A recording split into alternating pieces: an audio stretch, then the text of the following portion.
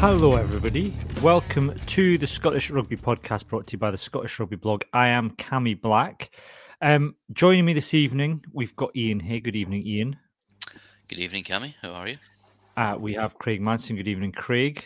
Good evening. How are we doing? I don't know if I can introduce Johnny Minnigan. He looks like he's on mute. He's been lurking in the background. Good evening, Johnny McGinty. I'm here. Yay! I'm here. Good evening. Wonderful, by the skin of his teeth. Absolutely. We're doing a bit of a slightly strange podcast this week. Normally what we do is we do an episode for everybody, and we live stream it to the general public and our lovely patrons, and then we do a special Patreon episode. This week we're kind of doing a bit of a mashup, so we're live streaming as we speak to our patrons, and then we will put a full version of the podcast out for our patrons in audio, and then a mini version of the podcast for everybody else so they can hear the news, mainly because there's not really an awful lot going on in the world of rugby at the minute, but there's still stuff to talk about. The Celtic, is it the Celtic I get the Celtic League? Is that what we want to call it? Challenge. Celtic Challenge. I wanted to say Celtic Challenge, but I got it wrong. That we've had the first couple of games in that. Ian, I haven't caught any of this, for my shame, I'll admit, but I know you were watching some of it back earlier, although I think SC4 got in your way. Yeah, I missed the Glasgow Edinburgh game because I was working. I've actually not even watched the men's game. I've still got it recorded on my Skybox. I don't really care to watch it, seeing as the other team won. But I watched the Edinburgh game on BBC iPlayer with a 10-minute gap because the at the start of the second half, the stream just completely lost it. Obviously, there's far too many people watching Accrington Stanley versus Stevenage in the FA Cup or something, so the BBC had to force it all the bandwidth over there. And also, I've not been able to watch the Gwalia v Glasgow game, and I can't record games off the telly just now because my Skybox is ghost. But apart from that, how is the rugby in? It was grand for the 70 minutes, 60 odd minutes I saw of it. Well, I say grand, it didn't go well for Edinburgh, but never mind. It's still, 903 fans at the Hive at the weekend, Craig. That's given some of the numbers, Edinburgh, and now I'm not throwing shade at Edinburgh, let me stress this out. Bosh, right? Given the early days of URC, Pro 14, Pro 12, whatever you want to call it, 903 is a pretty decent showing for given this is a brand new competition. Yeah, I think it's just going to take its time to build up. If you consider we're getting around 3,000-4,000 for Scotland women games at the moment at the Hive, so that's not too bad at all. And there's some really good rugby on show, even if a lot of it was from the opposing team. That's still no bad thing, though, Johnny, is it? I mean, ultimately, the better the competition, and I know you were at the Hive for the Edinburgh Glasgow game. The standard of competition has to be up there, otherwise nobody will want to go and watch it. So it doesn't matter. I mean, the results do matter, obviously, in the long term, but as long as the rugby's entertaining, that will bring fans to it. Yeah, exactly. And there were some great rugby at the Edinburgh Glasgow game. I think everybody who was there had a really good time. I think I've been kind of going backwards and forwards on this because I was a bit worried about the Irish teams, given that we know what Ireland's investment in their women's game is like. But actually, when I had a look at it, because obviously the women don't have the contracts and things and the opportunities that the Scottish and Welsh women have, there's a lot of internationals in those Irish teams. So they're bringing some really, really quality players to these games. It's going to make some interesting contests, I think. I suppose the kind of letdown, Ian, and I guess it's early days of the competition, so we're not. I don't think anybody's really got a clear sense of where it's going, but it feels like it's ripe for a highlights package. And as you said, the only way to find it is to sit and watch the full match on iPlayer, and it wasn't even on SC4. It might have been broadcast on there, but I couldn't find it on their website today as a replay because S4C is also on BBC iPlayer. But once I eventually, after lots of different Google attempts, had found it said this game is not available to watch. So why not? because the Edinburgh game was, and they were played at the same time. So I'm confused as to why the Glasgow game wasn't on. But hey, that's part of the delight of women's sport getting pushed up. It's just like, but that's the thing. That I mean, when Craig, when the TikTok were sponsoring the Women's Six Nations, were all these kind of like great little clips and great little highlights and features on the players. And I know it's early days, but it feels like it needs something like that, so people that know that this is happening and can see the quality of rugby on show. Very much so, because you're also dealing with a lot of the younger players coming through Scottish Futures, etc., for both the teams. So you're not okay. You're seeing some of the more established players playing, but you're also seeing a lot of the younger players coming through to get an opportunity, and so you want that younger audience, and you want to be able to allow the younger women who are looking to maybe play the game, girls looking to play the game, to get access to these players and start developing what we all do, and that is developing a team that they want to follow and to start following the players that play for that team. So there's a long way to go. I find it very, very difficult. I unfortunately couldn't make it through to Edinburgh on Saturday, and I found it incredibly difficult to find the game on live. And you had to eventually go into BBC Sport and then search and rake and try and find it through the BBC Sport app, and eventually you found it. Then you had to log in, and it's like, I know that it is advertised as all the games are available free if charged on Rugby Pass, but not everyone wants to go and sign up for Rugby Pass. So it's good. We're starting to be at least some of the games we could go and actually watch, which is a plus point. Which is positive, but like Johnny, it's the SIU can put together the best tries of the National Youth Cup finals 2003, but it seems Vega's belief that what is a flagship competition for women's rugby and quite a kind of landmark step for Scottish rugby to take, and there's just very little coverage of it. And I think the frustrating thing is that there's not none. Like, pretty shortly after Emma Orr scored her try on Saturday afternoon, there was a highlight of it up on X. But that is all I've seen from any of the games this weekend. And that was up within like 10 minutes of being scored. And loads of people were sharing that around because it was a beautiful try. And I think, if they could do that for that one really nice try, they could do it for more. Like, I think we need more than one tiny highlight from a weekend. Yeah, and I mean, there's some lovely stuff behind the scenes, Ian. We've got Glasgow in particular, really taking the kind of one club thing quite seriously. We saw everyone getting their first, the men's and the women's teams together with first caps being handed out the other week. And again, it feels like it's great to, say we're one club, but if you're going to do that, you kind of have to back that up with a kind of equal share of the social media, I guess. Well, social media is where the hits and the popularity are going to come from. But, I know somebody, one of the players in the Glasgow camp, I know their dad has said that he thinks the atmosphere in there has been great. His daughter said that it feels like a great environment, even though that they're from an Edinburgh-based club and they sort of got drafted over to a Glasgow team. Was ever thus, Ian? Seems great. Sorry? So this is what happens to Edinburgh players.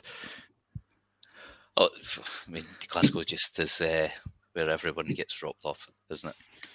No, either that or Glasgow just can't keep their thieving hands to themselves.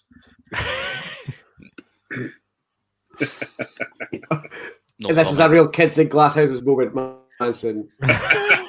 Does the name Ali Price ring a bell, mate? He wanted to come. He wanted to come to a place where they keep giant rabbits as in-house pets. Yeah, because he knows he's like the lesser of George. That is definitely an house rabbits are definitely an Edinburgh thing. They have to be. I say that as someone who used to have house rabbits as well. I'm just going to make a note of that, Cammy. Yep. You can bring that up. Bring that up for my Tory credentials, Johnny, when you want to get me. I'll add it to your file. had house rabbits. There's been various bits of other news since I think Craig, you and John recorded the other week. Johnny Matthews has signed an extension at Glasgow. Did we know that Doohan had signed on for another year at Edinburgh last week, Craig? Yes, along with Darcy. Yeah, we knew those things. So yeah, interesting. It's good to see people getting their contracts extended and different things like that. It's good to see Edinburgh splashing their cash that they've got. And Johnny Matthews, well, there's not a lot of other clubs that have a really, really good mall, so he's not going to survive at any other club. So I suppose we can stay at Glasgow. I'll send you some of the videos of his line break tries, Craig. Yeah. Do you remember the 5 against Newport? Yeah, a couple of One with the Dell back, in fact, Dell offload. Was it not a line break down the sideline that he scored with against Edinburgh? In the first line, 1872. Maybe. I think it was actually. Yeah. I'll look that up. Yeah, you do that. Yes, Ulster, he found himself on the wing and just went full Ali Miller. Oh, sorry, I fell asleep. Listen, you had your time last week. We're talking about Johnny Matthews now. Yeah, we talked about Johnny Matthews last week. Well, how can you He's not talk started about on the this. scoring machine? Well, he's tried to 1.6 tries per match. The highest ratio. He's got a better try scoring ratio than Damien Pennell. But let's not get too excited about this here now. Because Kev won prizes, Miller, and that's why we've got the 18-22 Cup, mate. Exactly. He's Johnny Matthews is the first person to score 20 tries in a calendar year for Glasgow. And then he had to clarify that stat by saying he's also the first person to score 19, 18, 17, 16 or 15 tries in a calendar year for Glasgow. Sorry, Johnny Matthews. That much ahead of everyone else. Johnny Matthews had to clarify that. No, Kevin Miller had to clarify. Oh, right. Okay. Not that Johnny Matthews is. Yeah, no comment. He's not into his stats. Just like telling everyone he's really good, though. Yeah, mate, I scored loads of tries. All right. Speaking of Scottish players who don't have Scottish accents, let's talk about the Six Nations and the potential Six Nations squad, because you try it's looking like there's going to... You try to get a place at international rugby memes or something. That's it, yeah. Well, there was a really interesting article today that in the, I mean, I say it's the Daily Mail. It's Rob. I like Rob, but the only downside with Rob is where he works. But we'll forgive him for that because he's a good rugby writer. But he made a really interesting point today in his column that Scotland are going to be relying on more and more on international scouting. And I've never had I still don't have a problem with this at all. I think we're a small country, we cast our net wide. But Rob made the valid point that at the start of a World Cup cycle, this is when you want to be kind of bringing in some of your new blood, and it's difficult. And the reason I brought up with Johnny Matthews is 30, and I know he's a try scoring machine, but this isn't kind of like some exciting new prospect at hooker coming into the squad. Let's see what he can do in the Six Nations, Johnny. I was struggling to think before we came on who out of the Edinburgh and Glasgow lineups are we excited to see kind of be given a run out in the 60s, or what will they be like at international level? Because there's normally at least one at the start of a World Cup cycle. You say, oh, here's a couple of prospects from Scottish rugby that we've produced. I can't think of a single one. That's an awkward silence. I can't think of any of that. I've got one, but you'll also, I'm trying to think, you might see, well, considering all the rumours that are going around, you might see a couple of English players coming up that have. But this is it. Like, I'll happily come on to the English and even the New Zealanders that we were apparently about to call off. Yeah, but Welsh. I'd quite like to see Matt Curry getting a chance because he's performed particularly well for Edinburgh. In to a point, because Edinburgh have been fairly. But it's funny enough, I'm about to contradict myself, but it'd be quite good to see him getting an opportunity, because he's been performing very, very well in the centre partnership for Edinburgh. But then you've got a centre partnership that currently is doing very, very well. And then you've got Chris Harris in the background, and also Cam Redpath in the background, kind of thinking that they have the opportunity to, if any of those two, Tuipulotu or Hugh Jones, go down, they're going to slip back into the squad. So it's a really difficult situation. The other thing as well, I think, is that... Sorry, some on, Facebook, just on the comments, I can't see who it is, Facebook user, Stafford McDowell, who is playing exceptional rugby. But how old Stafford McDowell's? He's only like 25, but he's one that's gone through the systems. And this is the thing, like, I think what we have to remember is that, like, I know it did get a bit awkward and nobody can say, here's someone who's burst onto the scene this year that we want. But we have got a crop of still relatively young players, like Rory Darge is in the first half of his 20s, Ross Thompson at Glasgow as well is early 20s, Luke Crosby, early 20s. We have, and it's just the fact that I think, as well, yeah.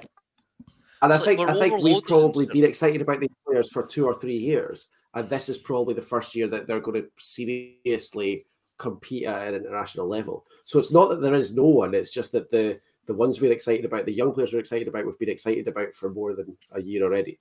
I think like, we're overloaded. Sorry, I've cut you off again, Johnny. Yeah. Sorry.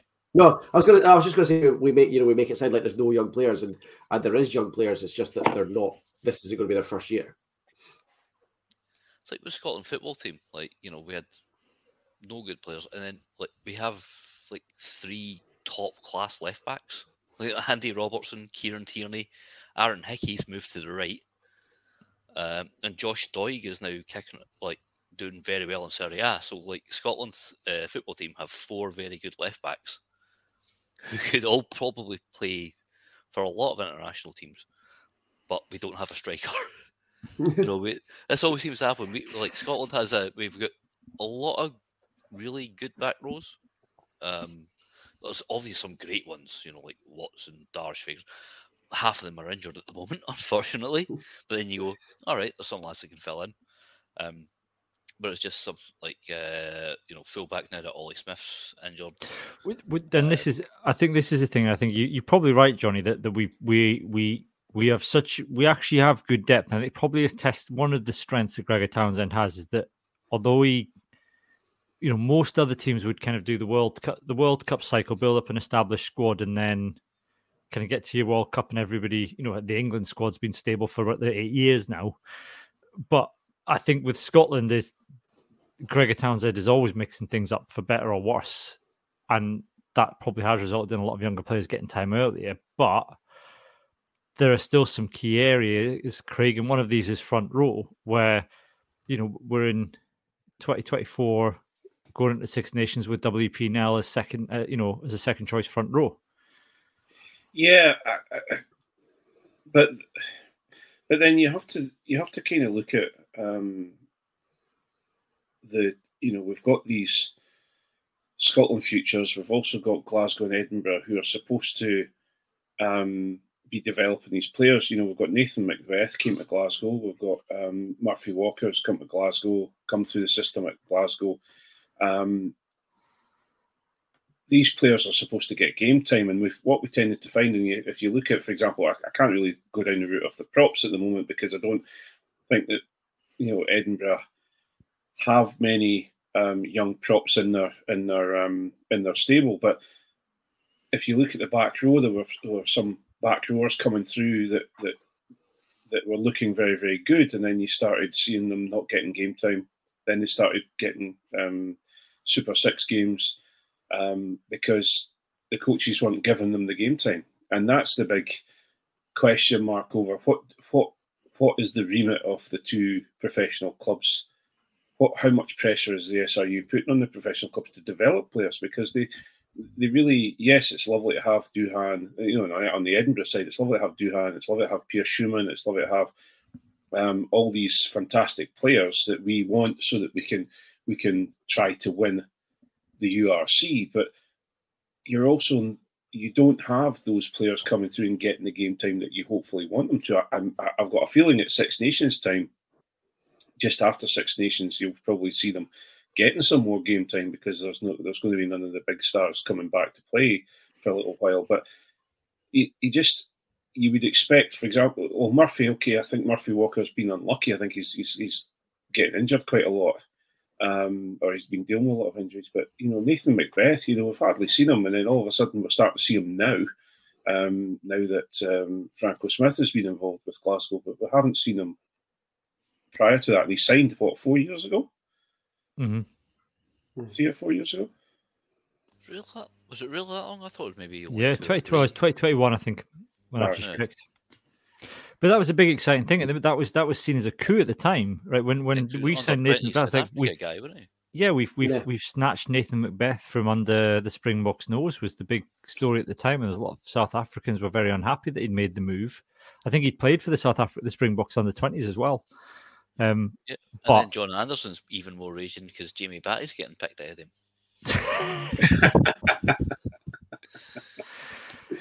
But I was looking. I mean, it's interesting. I went back and I looked earlier at some under 20 squads for Scotland, and the last decent one that's produced a good crop of players was 2020. Now I know, something happened in 2020. World events in 2020 may have intervened and caused a slight delay on some player development.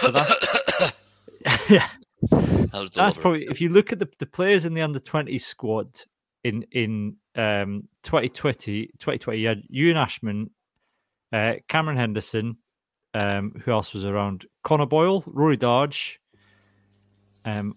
Matthew Curry, Jack Blaine, someone called Rufus McLean. I don't know what happened to him. Ollie Smith, Robbie McCallum. But then you've got the likes of Nathan Chamberlain, and even Jacob Henry. Now, Jacob Henry was absolutely superb when he was at the Southern Knights. I think he's at Watsonians now. And in the past, someone like Jacob Henry would have been sent off to play for Scotland Sevens. He would have done what Darcy did and what George Horn did, which is you go and take a couple of seasons in the Sevens. You go in what is a high performance environment, and you learn some new tricks and you develop. But all you've got for someone like Jacob Henry is, we can play for the Super Six. That's where we'll stick you, and you'll be on the books at Edinburgh, and at some point, Darcy or Duhan might get injured, and we might give you a run out. Yeah, I think you've also you've also got the issue that basically the Super Six was a bit pish. Is a bit pish. Yeah. And so they're not getting a huge. Sorry, Ian, you've watched a lot of Super Six, and I have to say, I've watched a couple of games where Ayr have been pretty full on, and you wouldn't want to, come across them in a dark alley. Sometimes they're a strong team, and they could beat you up pretty well. But it just seems that we're just not developing, or we're not giving these. Oh, look at. Sorry, I'm not got a hold of my words very well tonight. But if you look at George Horn is still. We still don't know if George Horn is going to get the opportunity to start for Scotland in the Six Nations. Okay, he got developed through this. He went off. Pete Horn went to the Sevens, then George Horn went to the Sevens. Got developed. A lot of money put into him to develop him as a player, and he sat on the bench for 3 or 4 seasons at Glasgow. Tooney still brings him to games, sits him on the bench. Sometimes we'll get him on the field. Sometimes we'll not get him on the field. And now we're sitting in that situation where we've got, is he going to get the opportunity, or is Ben White going to be brought back in? Is Ali Price going to get the chance? Because if you bring Ben White, you're not really going to have a George Horn, because they're a similar sort of player. You've got an Ali Price in the background to try and control things, etc. So is George Horn going to get the opportunity to start? And I think he should get the opportunity to start. But the SRU or the coaching or whatever's going on seems to just, they'd rather bring players in. Yeah. And it's my go on, Ian. Sorry, my eyebrowsing there when Craig mentioned about Super Six. It's because like, to be honest, like the best players that have come through Super Six have not been Scottish qualified. Yeah. Or like not come through the academy system. You know, there's Tom Jordan. Who's the two Edinburgh? The two Ayrshire Bulls Hawks. There was Bloodworth and Matt Valens used to be called because they had such English names. The other one went off to Jersey Reds. But I think most of the good. Well, there's that man whose name Cammy said earlier, who we should Jacob not Henry. think of as. No. The winger. The other winger. Who we don't The other speak winger, about. right. He should not be named. Yeah. There was him, Ollie Smith, Tom Jordan, Matthews. That's for the Bulls. I can't remember. Has there been anyone from like Watts or Southern Knights? Not particularly. Was it not And a this is the fullback thing, or a like, winger just- that went down to London's London Irish? Oh, his name. Kyle Rowe. Kyle No. Rowe. Kyle There was Rowe Kyle came Rowe, back but up. there was he another played one for that was at Stirling, and he Eli Caven. Sorry. Was it Eli Caven by any chance? No. I thought he's got a similar name to the boy Leatherbarrow that played for England in the under-20s, and he played under-20s.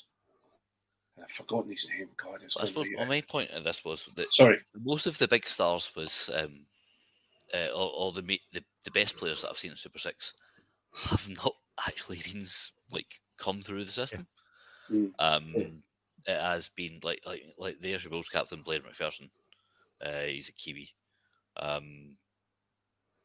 You know, the ones who you think the ones who are capable of stepping up have been imports, and although like you know, good old Mark Dodson. His whole plan of it wasn't. It's like, it's just to build a more seamless gap from the domestic game to the pro game. I don't think it's done that. All it's done is just sort of gone, right, who's got the biggest checkbook, even though they're meant to have the same balances. And I don't really think it has helped produce Scottish talent. And that's the main flaw of it. I think in theory, it's a good idea, but it needs to be like better prepared because you look at the futures teams. The futures teams are like that has been like. I mean, you guys saw Stirling. Stirling put like 90 points. On the futures. That's not going to do anyone any good. But again, that's been the SRU when panic break glass sort of situation, and they've realised that their under-20s and their Scottish futures are in desperately need of high quality rugby. So they decided to shove them all out in one team and then go and play the Super Six. What they should, all of those players, academy players, should be positioned in the Super Six, and then given the opportunity to come up against a 35-year-old prop who wants to fold them in half, and not. But if they do get folded in half, it doesn't mean that they're going to get 98 points put on them. They're actually going to. And also they're alongside what happens, Craig. And this, Xander Ferguson's talked about playing for Hawks. This happened in Tim when he played for Hawks. And even you look at what kind of Xander Ferguson's early appearances for Scotland. I remember watching a game, and it might have been the All Blacks. It was an autumn test, and he had Ross Ford next to him, and Ross Ford is screaming instructions about body position to him. Yeah. And that's what you need. If you're a young prop, what you need is an gnarly old hooker next to you who's going to tell you about where your legs need to be, who's going to help hold you up, who's going to do a job for you, not 3 20-year-old hookers up against, a front row with a combined age of over 100 who's going to absolutely do you every time. All boring in and doing those sneaky little things. I think what Super 6 could be doing, and probably should be doing, is an equivalent of what the Irish provinces do, where you have a cap on the amount of non-Scottish qualified players in your team. Like, if that's what we want Super 6 to do, make it so that each team could have 4 non-Scots qualified players. And then the rest of them, they're going to be starting to develop some players. You want to bring in a Kiwi centre and a hooker from South Africa and a couple of others, go for it, but put them in amongst a team of young Scottish players and start, rather than try to develop Scotland through this futures team who are getting spanked every week, develop them through an actual competitive Super Six where there's a lot of people competing for positions, but there's also some old heads in there that can show them what they're meant to be doing. And also, I think you could use it. I think they need to use it in the way that they used to use the Prem. It was a ridiculous way they used to use the Prem, where you'd have like the likes of John Hardy turning up for Huyken when he was recovering from injury. But you could, there is an element of drop a couple of big names down if they're coming back from injury and just need a run out, because Super Six is the place to do that. The Prem is not. Yeah, but this all skips back to the period of time that the SRU went through, that they developed this attitude of the SRU knows best, and they have developed a range of coaches and educators and people within the SRU as such who have come through their system, and they don't look anywhere else. And that's the issue. When we talk about developing Scottish coaches and we talk about developing Scottish players, they bring all the Scottish players into an academy system that are then coached by SRU coaches who have come through an academy style system through the SRU. And so they don't bring in, and I'm not talking about me because I was never close to being the level of coach that these guys need, but you've got a lot of coaches who are at, Howard Fife, Stirling, at Aberdeen Grammar, there's a lot of different, Berwick, there's a lot of coaches there that could probably come in and do some work with the academy players and give them a little bit more reality than the SRU bubble. And that's where they're now starting to pay their price. And there's also a reason why, for the last couple of seasons, all the under-20 players have names like they're from a firm of solicitors. Do you know what I mean? I think that is the other kind of fundamental issue, is there is a bubble. Yeah. And everybody comes through that bubble, and it's funneled through schools, and it's funneled through, like I said, the people that are part of the system, Craig. There's no way from people outside of the system to influence that. And you look at, our best fly half since the 90s was an academy player at one point, but left rugby to go and become a stonemason, and then one weekend thought, I'm going to drop down the leagues for a little bit to get more game time, and then ended up playing for Racing 92. So there's that Finn Russell did not come through the system. On that note, then I think we'll call it for this week. I don't think there's much else to discuss. We've got some European rugby this weekend. We'll have the Scotland squad announcement on Tuesday, we think. So plenty to discuss next week. So we'll be back for that, probably with a more normal podcast, with one for the public and one for our Patreons. For the moment, though, it is goodbye from me and goodbye from Ian, Johnny, and Craig. Bye. On me. Bye.